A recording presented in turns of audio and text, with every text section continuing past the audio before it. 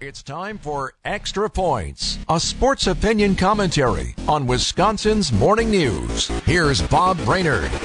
And then there were three voices, that is. Reports have pinpointed the final candidates to get a second look with the Milwaukee Bucks, who are searching for a new voice of leadership.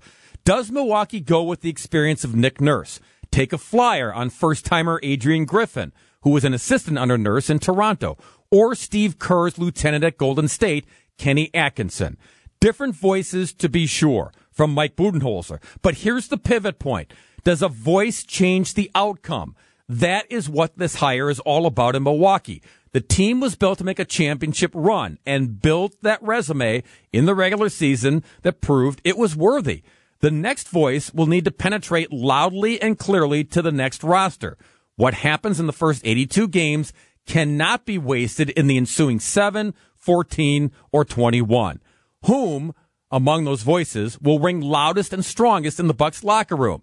Even if the voices of the players doesn't change, even if you run it back in its entirety, the core is capable of reaching tremendous goals. It will be up to the new voice to provide the fire in the belly of the Milwaukee Bucks. It needs to be stoked, not extinguished.